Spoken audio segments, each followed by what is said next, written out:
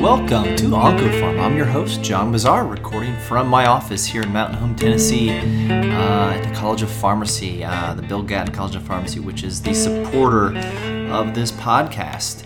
We've got a lot of updates to get to from the last couple weeks, so let's just get right to it. October 30th, 2 days ago. I'm recording this on November 1st. Pembrolizumab was FDA approved as an updated approval for the first-line treatment of metastatic squamous non-small cell lung cancer in conjunction with carboplatin and paclitaxel or nab-paclitaxel. And we discussed this study. This is based off of Keynote 407 some weeks back. This was published in September in the New England Journal of Medicine. And it showed an improvement or a difference in median overall survival of 15.9 months with the immunotherapy group compared to 11.3 months with carbopaclitaxel. So now we're at a place in non-small cell lung cancer where I once again this year will have to modify my lung cancer metastatic treatment of non-small cell lung cancer slides in the algorithm because it's changed every single year that I've taught. So if you take out those that have an activating mutation of EGFR or ALK, ROS1, or BRAF V600E, you're left with those that have a high PD-L1 expression, more than 50%, potentially single-agent Pembro. You've got, and that would be adeno. Then you've got your non-squamous patients. You could do pembrolizumab plus platinum plus pemetrexed, carbo-pem-pembro, CPP, CP2, CP squared, something like that. There's got to be a better name for that regimen. And now for our squamous histology, we have Pembro plus carbopaclitaxel. And in that study, it was about 2 to 1 the number of patients who received paclitaxel as opposed to nab-paclitaxel. We talked about olaparib. We talked about PARP inhibitors a lot last week, but there was, right after I recorded last week's podcast, there was the New England Journal of Medicine for the week was released, and there was an olaparib study that I thought warranted some mention. And it's not every day that a phase 1 study is published in the New England Journal of Medicine, but that's what happened with olaparib back in July of 2009. And I had just finished residency at that time.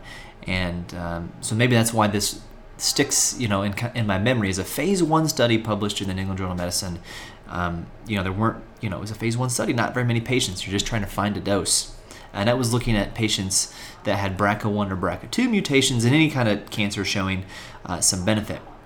Since then, so that's, 9 plus years ago, olaparib has earned or garnered 3 approvals. So it's got the same breast cancer approval, so germline deleterious BRCA mutations after chemo. That's the same indication that talazoparib has that we discussed on last week's podcast. And then for ovarian cancer, it was originally approved for patients with deleterious BRCA mutations in the 4th line setting after 3 lines of chemo, and then also approved as maintenance for ovarian, primary peritoneal carcinoma, and then fallopian tube cancer, which I kind of lump all those and just called ovarian.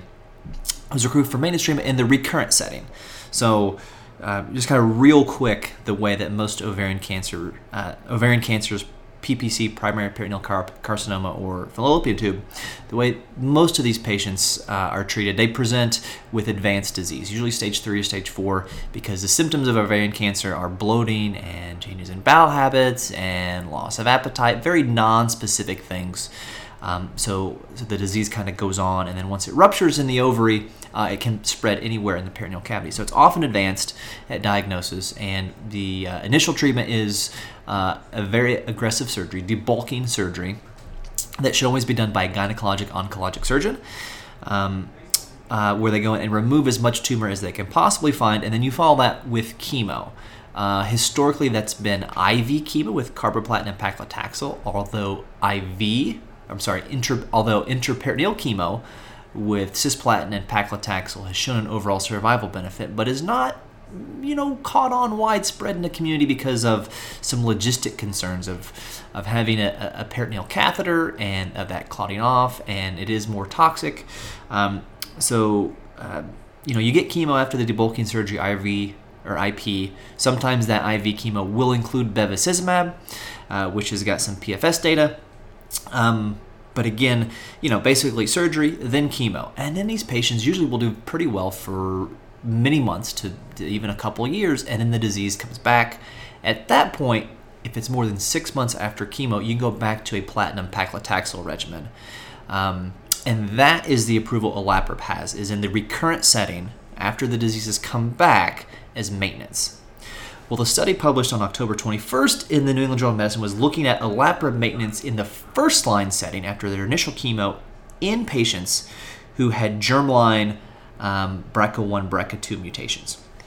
And this is the SOLO-1 study. It's an industry-sponsored study.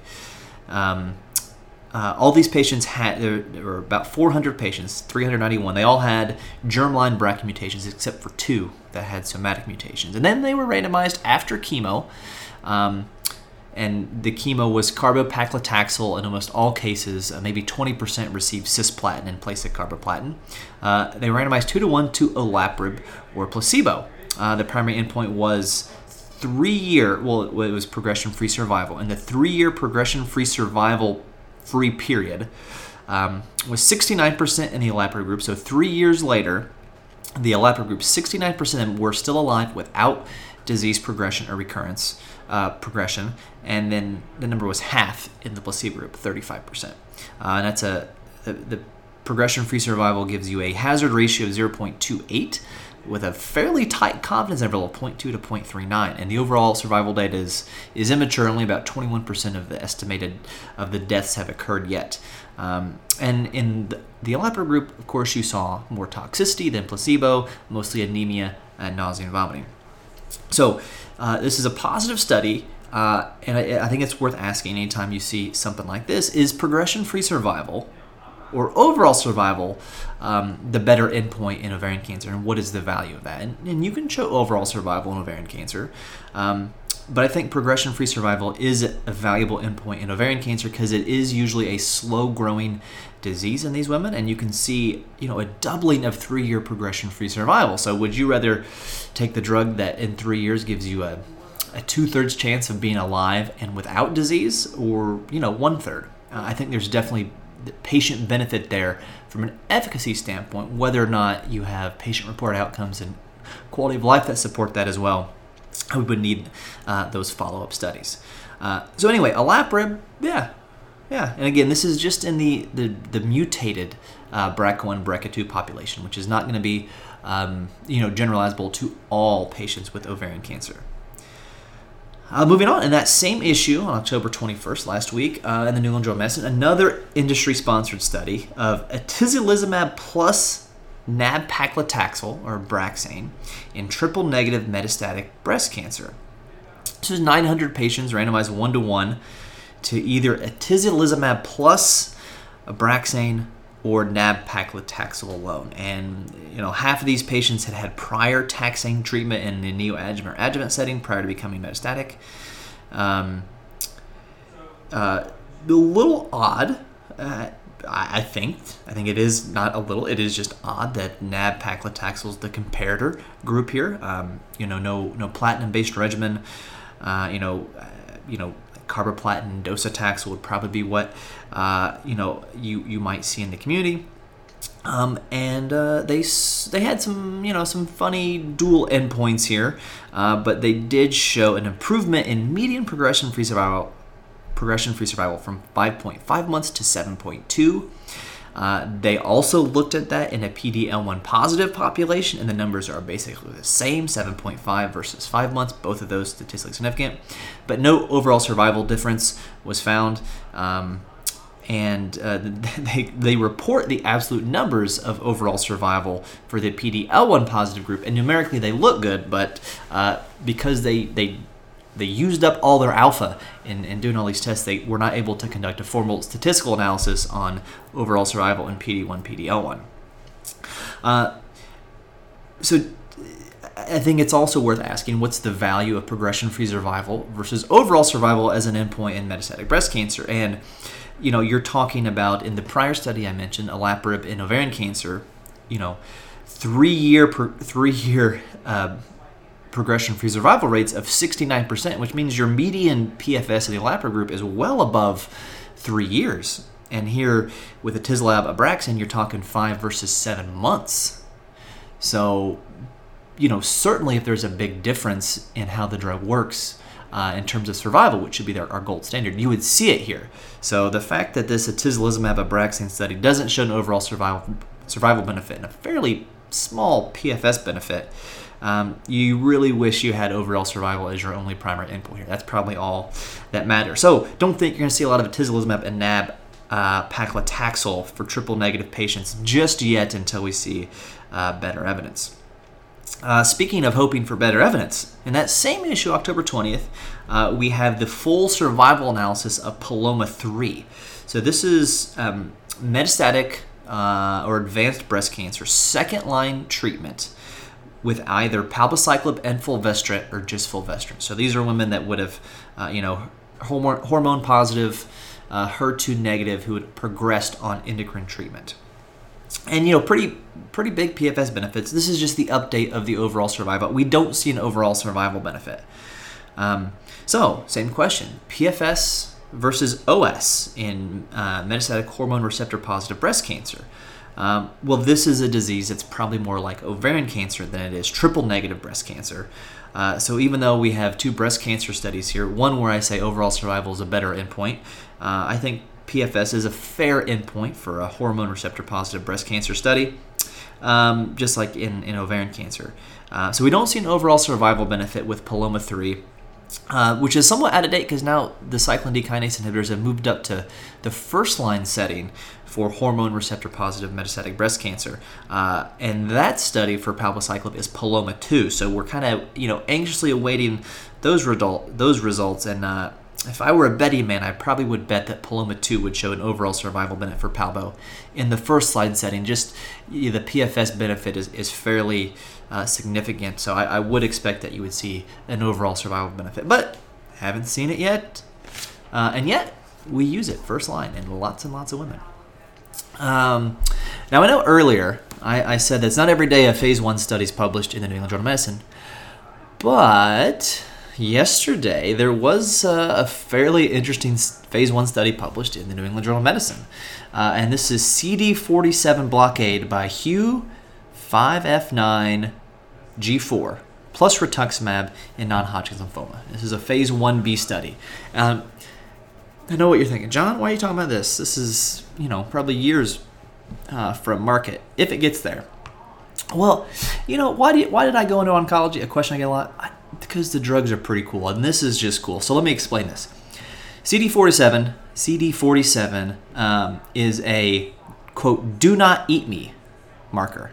And I say quotes because that's what they wrote in the New England Journal of Medicine, which is one of the best sentences I've read in that journal. So CD47 is a do not eat me marker. So if a cell expresses CD47, then phagocytes, like macrophages, are not going to eat it.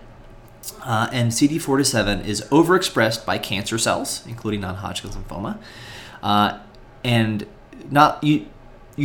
to not be eaten by a phagocyte like a macrophage, you have to not express CD47, but you also have to express an eat me marker. So these eat me signals are expressed on cancer cells and very old red blood cells. So keep that in mind.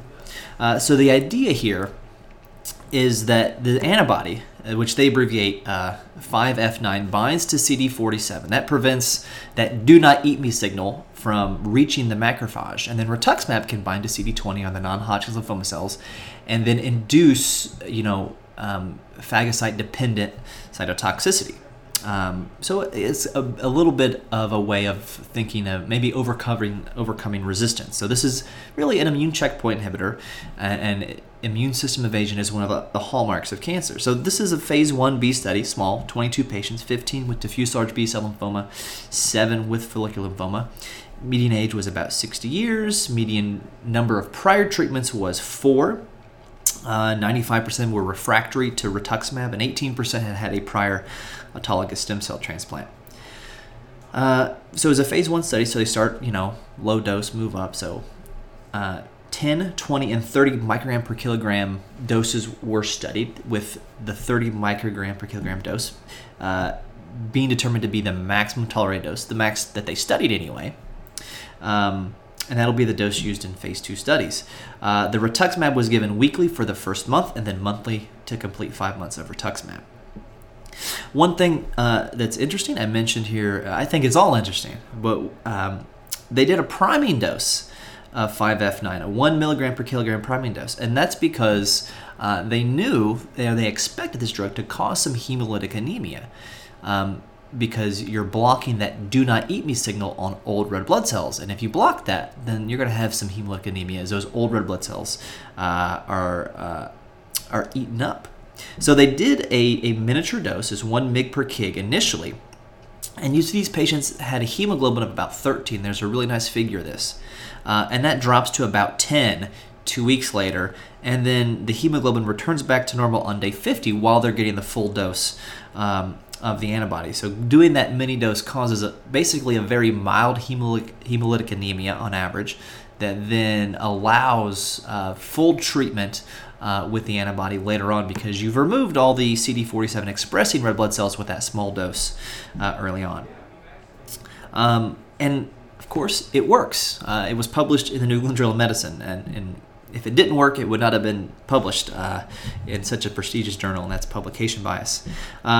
So if we look at, overall, you had an overall response rate of 50%, 40% in diffuse large B-cell lymphoma, 71% in follicular, a complete response rate of 36% overall, 33% with diffuse large B-cell lymphoma had a complete response, and 43%, so I guess that's 3 of 7 in follicular lymphoma had a complete response.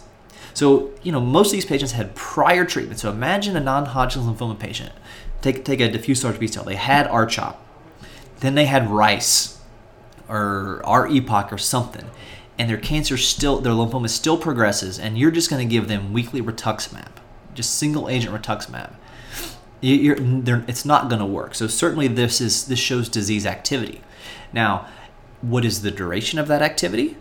How does that compare to patients who maybe could go on to get a transplant, or is this going to be a bridge to transplant? All these are questions that will need to be asked moving forward. The dose-limiting toxicities that we're seeing, there was 1 grade 4 neutropenia that was treated with G-CSF, and then a grade 4 or a grade 3 episode of ITP, immune-mediated thrombocytopenia purpura, which is notable since that's an autoimmune disease for the most part, and this is an immune checkpoint inhibitor. So will we see more of that as this is rolled out to a larger patient population? So certainly something to watch. By no means is this drug ready for the clinic, but it just seems cool. And then, checkpoint inhibitors are the present and likely the future of oncology care. So those are the updates that I have. But today's November 1st, and this is the 1-year anniversary of OncoPharm. And if you asked me a year ago, what is this podcast going to be? I would say, we're talking about new drugs. We're going to talk about important updates that happen in oncology. And we're going to go back and we're going to talk about some bread and butter stuff that maybe some people forget from school, or maybe they didn't get. Folks who didn't do a specialty residency in oncology, but have found themselves working there. Or maybe folks who are completing a PGY2. That's kind of what I said I was going to target. And I think that we've mostly done that. We've mixed just some high-level current updates and then some bread and butter stuff in the foundation. So moving forward, we're going to keep doing that. In a year, we've done 48 episodes at about 20 minutes an episode. That's about 16 hours worth of content. I think that's like a 1 credit hour class. There have been over 6,400 plays or downloads in over 50 countries. So, and that's all without any commercial support or ads. Well, if somebody wants to give me money to do an ad and, you're not a horrible company, maybe. So thank you to my employer, the Bill Gatton College of Pharmacy, for helping out with the hosting fees so we can offer this. And thank you to the listeners for getting us to this year. Through this year, please go find us on the iTunes store, give us a 5-star rating, review us, tell us what you like and what you'd like to hear more of. And hopefully sometime in the future I'll be able to develop a website where we can host these in not just chronological order, or not in chronological order, but in more of in an order that makes sense. So kind of have the history of breast cancer treatment stacked in order, so you kind of go through them one by one if somebody wanted to refresh on how we got to where we are now in treating breast cancer or colon cancer. If you want to just to listen to the drug-specific ones, whether it's paclitaxel or methotrexate, those would be in a different section. So, don't hold your breath on that because they're only 24 hours in a day. But in the future, that is something that I would like to do. In the meantime, we're just going to talk about more drugs in our Foundation series, more history in our Landmark series, and more updates like we did today. So thank you for listening, and I hope to see you all a little further down the road.